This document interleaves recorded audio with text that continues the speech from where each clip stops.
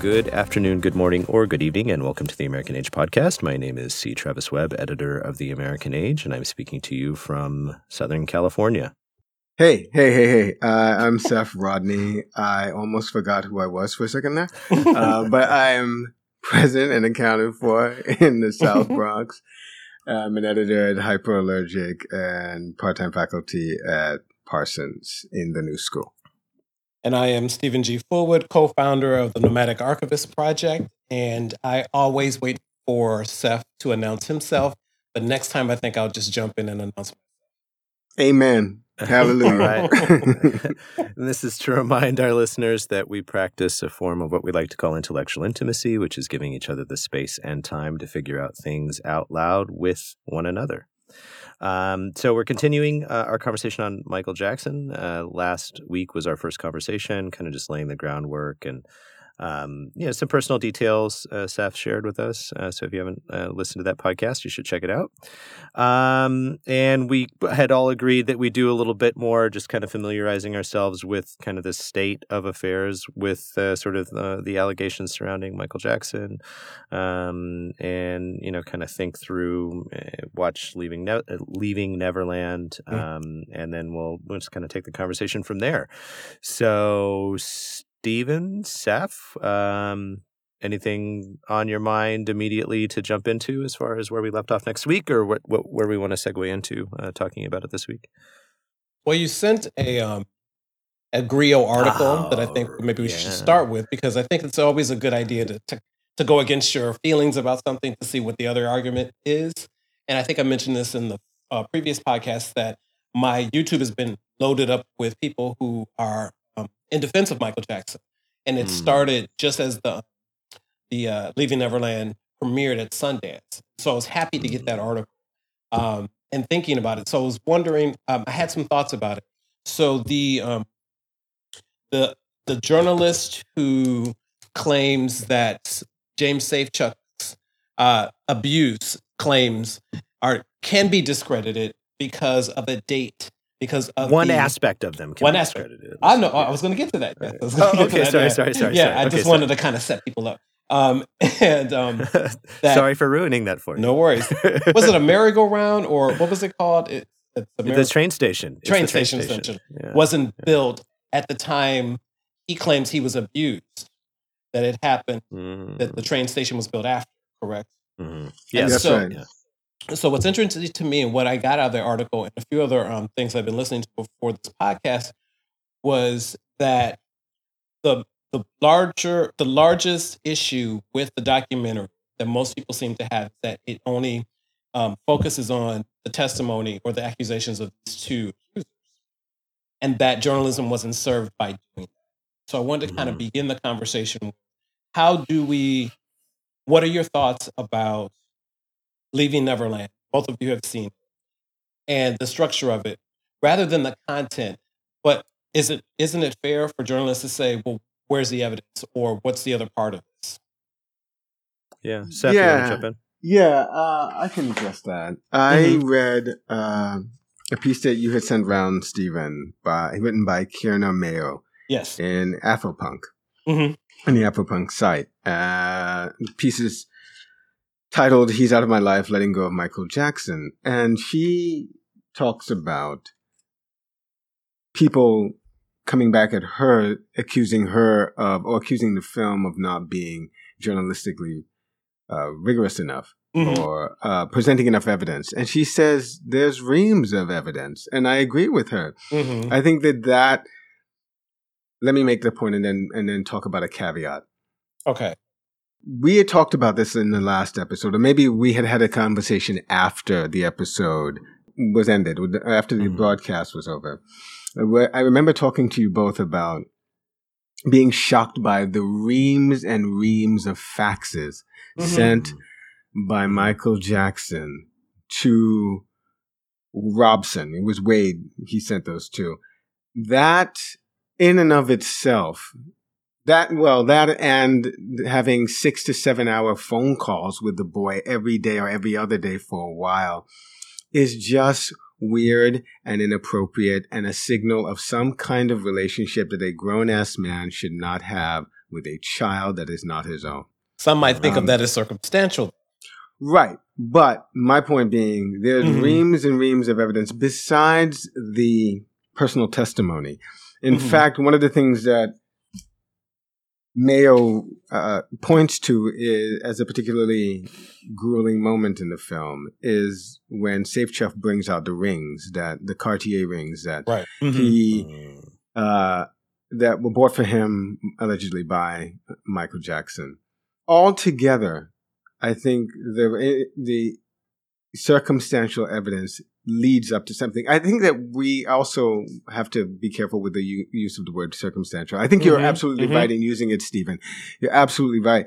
But legal cases are made from a preponderance of circumstantial evidence, right? Like it's not just that the evidence is circumstantial and therefore it is not good enough, sterling enough to convict someone of a crime. That's the counter argument. Right. Right. But it is the totality of that evidence plus the personal testimony that makes a case convincing. Now, the caveat is that, yes, Safechuck certainly got the date wrong, or either he's mistaken about that purposefully or unintentionally. Okay. But I want to say that with cases like this, typically 20 years after the fact, how many years after the fact? It's very difficult for people to get dates right because your 7-year-old self, your 10-year-old self, your 5-year-old self doesn't have the kind of sense of time that your 30-year-old self has. Is that a problem of the filmmaker to not have researched them to some degree? So yes. Go ahead, Travis. I was going to say, so I really appreciate you mentioning the circumstantial evidence. I was actually going to say something similar. I mean, this is this is what evidence is. It's to establish beyond a reasonable doubt what the circumstances were, because there are always multiple interpretations of an event. Precisely. And the only I'm with everything that Seth just said. The only piece of I find the omission a little bit more suspicious than that because of the age. So the difference is between he's saying the abuse ended at 14 versus 16. So to me, though, that doesn't.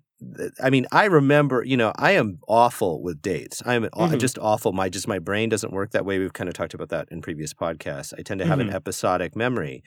But that age, being able to know that something happened to me when I was a freshman in high school versus by the time I could drive, I feel like those are pretty solid markers in California. Agreed. That you'd be able to parse out. But to me, what that reads as is someone that is, and this is the same now obviously I'm psychologizing at this point.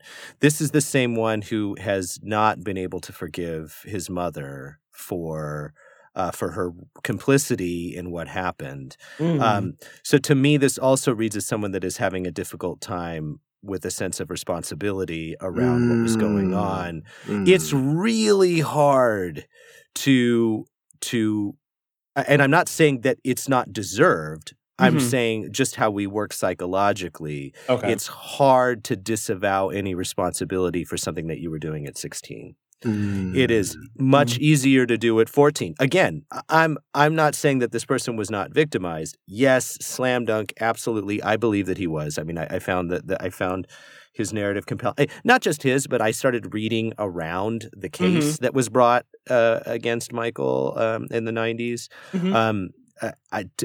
As far as I'm concerned, he sounds pretty guilty, and I don't know what a jury would have found. But I don't think that. Let me steer it back to what Stephen had said, so that you guys can jump in.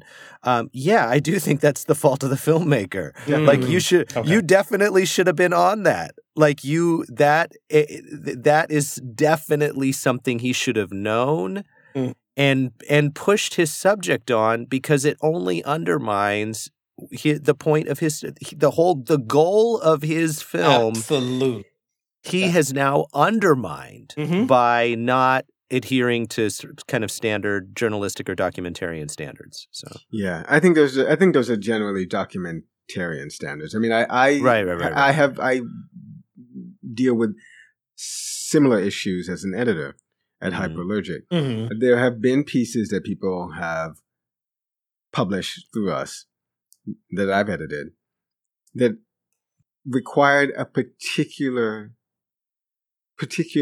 attentive eye because the piece was going to be and was subjected to a lot of public scrutiny.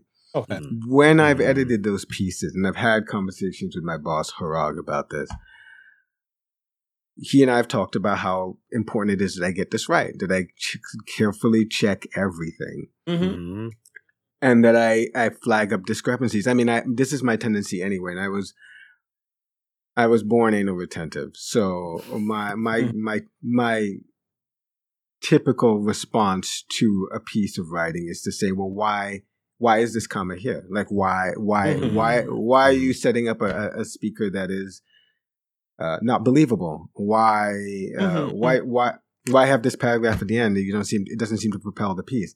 But especially in a case like this, with a film like this, that is your due diligence as a filmmaker. I've watched him on several shows. Dan Reed, I think it's. Sounds right to me. Yeah, I've watched him on several morning shows, and it seems like that's the question he gets the most. The question of, why didn't you speak with other people? Did you do any other? He says this was their story, and I wanted them to be the center of this documentary. And I feel like you guys that more details will likely come out. Somebody with who's been following the case, or people been following this case forever, from 93 on. And so they are ready with, this is incorrect. This is incorrect. Why is he saying this? Why is he saying that? And what I came up with towards the end of just watching all this stuff was that there's probably truth everywhere. It's not just that they were totally correct and that who knows? Because when it's almost like the Mueller report and what Barr did, William Barr, what he did was this 4-page memo that he claims is a summary, it's not a summary. Right. That he's undermining and poisoning public opinion about what the Mueller report is actually about. So I feel like this documentary, in a sense, does the same thing. It's like it puts it out there, and it's very compelling, extremely compelling. And I feel that the guys are telling the truth, but it will. People who have details and come with receipts are going to undermine what this guy's trying to get across, and it's going to affect both of their cases, which were both dismissed. And that they're trying them again, suing Jackson's estate. So it undermines it. So you don't want to put something out there that's vulnerable. Well, I like the analogy. I just want to follow up on it a little bit. So what you're saying is when you say when it undermines it, you're saying that in some ways, their case, the film is a bad summary of their experiences. It's a troubling summary. Right. Fair enough. Right. Yeah. It's a conflicted. Okay. Yeah. I felt that now every craft involves manipulation, right? You're trying to invoke emotions in your viewer, but I felt that it wore it a little too heavily on its sleeve at times. I don't know if you guys. I started thinking, because we were doing it for the podcast, I was looking at it more critically. Usually when descriptions of abuse were happening, he would use this above the horizon. The drone shot, yes. Well, so that was used too, but also like on the subject, the camera was above horizontal, so the angle was looking down, which communicates a sense of powerlessness, and so you are you're adding weight to the victim's tail, and it's just okay, fine. I get that. I understand that is part of what he was trying to do. He believes these people's story. He believes that there was an injustice happening, and he's trying to engage with that. I respect that mission more so because I think it sounds like that these men and other boys were abused. I'm sorry, the boys were abused, and then these men are talking about the abuse. Yes, the drone shots. Like I really, it had this sort of like there's a predator lurking out there feel, and And the constant talk, like from the mothers about how alone and isolated. No, and the film does not really touch on, because it becomes a more difficult case to prove. Even though I think it's probably again true, he was never alone. I mean, how many bodyguards worked on that estate? How many handlers? How many maids? How many managers? Like, there is no way that Michael Jackson, other than in the closet inside the closet, was alone with these boys. And there's no way that, like, there was a systemic abuse of these boys. That was not just Michael Jackson may have been at the locus of it. He may have been at the center, but it was aided and abetted by people who were very well paid. Yeah. So is your argument that there's no way for this truth not to come out? Yeah. If in fact he did it, because there would be other witnesses. Is that what you're saying? That was very generous. I don't know that I don't know I don't know that my meandering couple minutes had an argument, but thank you for that. I do think, I honestly, I think the truth has kind of come out. Like, the maid talked about, like, the pornography that was in the. I mean, this was only mentioned briefly in the documentary, and I think again, because he says, like, well, what do they add to the story for me to put the maid on camera? Well, I think it's more a choice. If he puts the maid on camera, he's got to start putting other people on camera. Absolutely. Too. So I think it was more of like, I want to just put the victims front and center, and or the mothers too. Which that's it's a side discussion for another. I think that the movie also is complicit in this vilification of women. Like, are you kidding me? I mean, so we want to bring it up, and I'm not saying that the mothers are not guilty. I do blame them, but where were the fathers? Like, during any of this sort of, like, where were they in the room? But we talked about this before, Travis. People have a reasonable expectation that if you're going with an adult, that adult's not going to attack your kid. Not for 5 days in a row. No way. No way. I just definitely as a stranger. Definitely a stranger. Absolutely. I hear what you're saying. I hear what you're saying. But as a parent, you were a parent too. I mean, you still are a parent, but I mean, to a child. Your son's grown, right? Yeah, true. So, but no, I know that is not something I would be comfortable with, and I actually am uncomfortable when we leave Dean with like, who is our regular babysitter. We did a background check on her, like, through the Department of Justice. Like, I absolutely. And while I understand that you can't ever guarantee safety, you're asking do more than that they did to help to make sure that your kid is reasonably safe. In all fairness, I agree with you. I just feel like this is a new time to think about those things. I don't think people were thinking about those things in the 70s, 80s. I don't. I feel like the consciousness around the child abuse in the home, but outside of the home, is a very recent new thing in people. I really do. So I think that this background check, unless you were, hiring an au pair and you were super rich or something, I don't think that you're doing the background checks. I think lady has a daughter down the way. Oh, she's about 16 or so. Do you think that she would babysit my kid? I don't think that people are thinking of that. And then Michael, to add to Michael Jackson himself, and I'm just amazed at this man's power. I think this is the most dazzling look at someone who has so much power. And I think Michelle Wallace says it best in one of her essays I'm about to bring up very briefly. The essay is called Michael Jackson, Black Modernisms and the Ecstasy of Communication. Michelle Wallace is a Black intellectual, very smart woman. I love her to death. I know, right? And so in it, she goes, she feels like Jackson's videos may be capable of playing a key role to evolving public discourses of race, sex, and class. First, Jackson is a Black performer. Given his race, he has achieved an entirely unprecedented and gargantuan frame in a previously white supremacist music industry, for which he routinely objectifies, colonizes the third world and people of color. He may, in fact, be his own media hype that never tires of suggesting that he is the new Elvis or the Beatles. This was written before the King of Pop. They come up. But what I thought was really interesting is that he's a prism through which we can look at ourselves. The mothers are vilified, the fathers are absent, and they're just these two kids, or these males.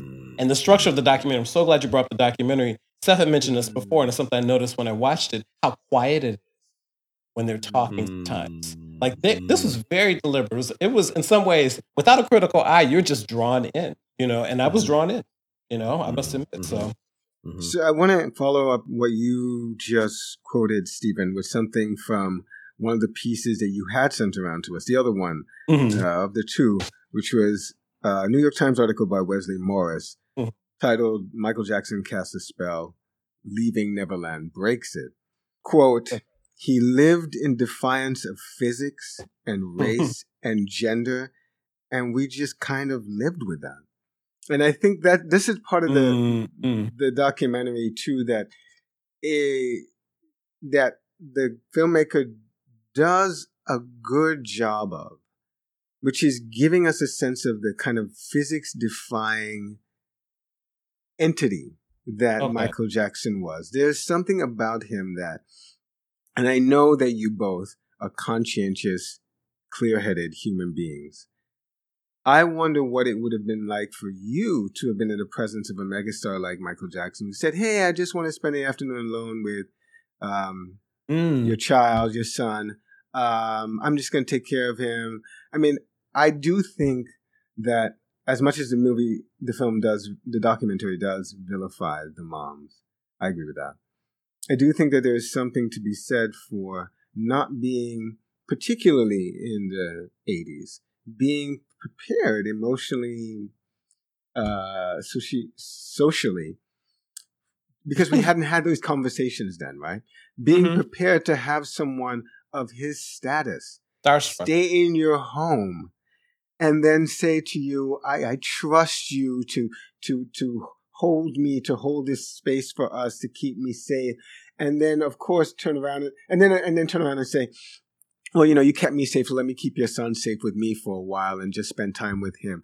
Like, I think you would have had, if you were in those circumstances, a difficult time negotiating, simply just saying no. I mean, but clearly it was inappropriate. And at some point, the mothers did realize, like, especially when he went so far as to ask to spend a year with the boy. Year with your child. Jesus. And she said, no, obviously, no, that's not going to happen.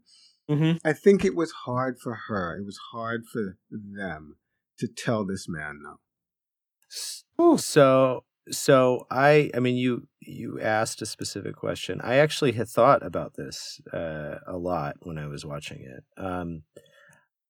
I don't think I would. But I think there's a pretty specific reason. You don't think you would what? I don't think I would be charmed by that status.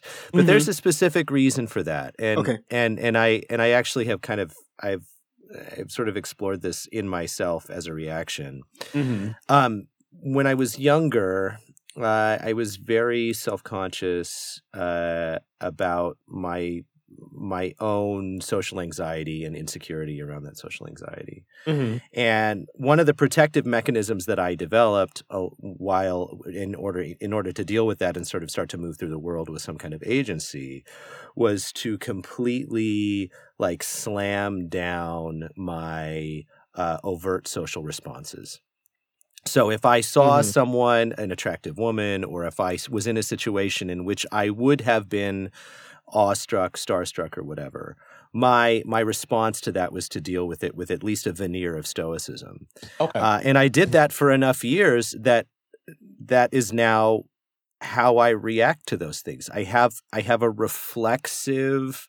This happened actually in a New York restaurant. I went to La Grenouille, which is the French restaurant that's there in Midtown somewhere. As you know. Yeah. Well, no, because I think it's a well-known. I think it's a well-known restaurant. That's why. I mean, that's why I brought it up. So. No. Okay, I'm only poking fun at you. No, that's fair. That's fair. So Molly and I were at that restaurant, and seated next to us was Uma Thurman. And who some I assume to be Wall Street banker. I mean, you could just tell by the sort of the suit. And I looked it up later, and it was apparently was her husband, or I guess they'd been married, divorced a couple of times. I looked at her when we came in, and I did not look at her again the entire meal intentionally. Because I was not going to be all the other people in the room. Now, not all the other people. I think a lot of them were probably regulars because they seemed sort of unfazed by the event. But there were definitely people that came in and the attention in the room was drawn to her. And I literally just did not look.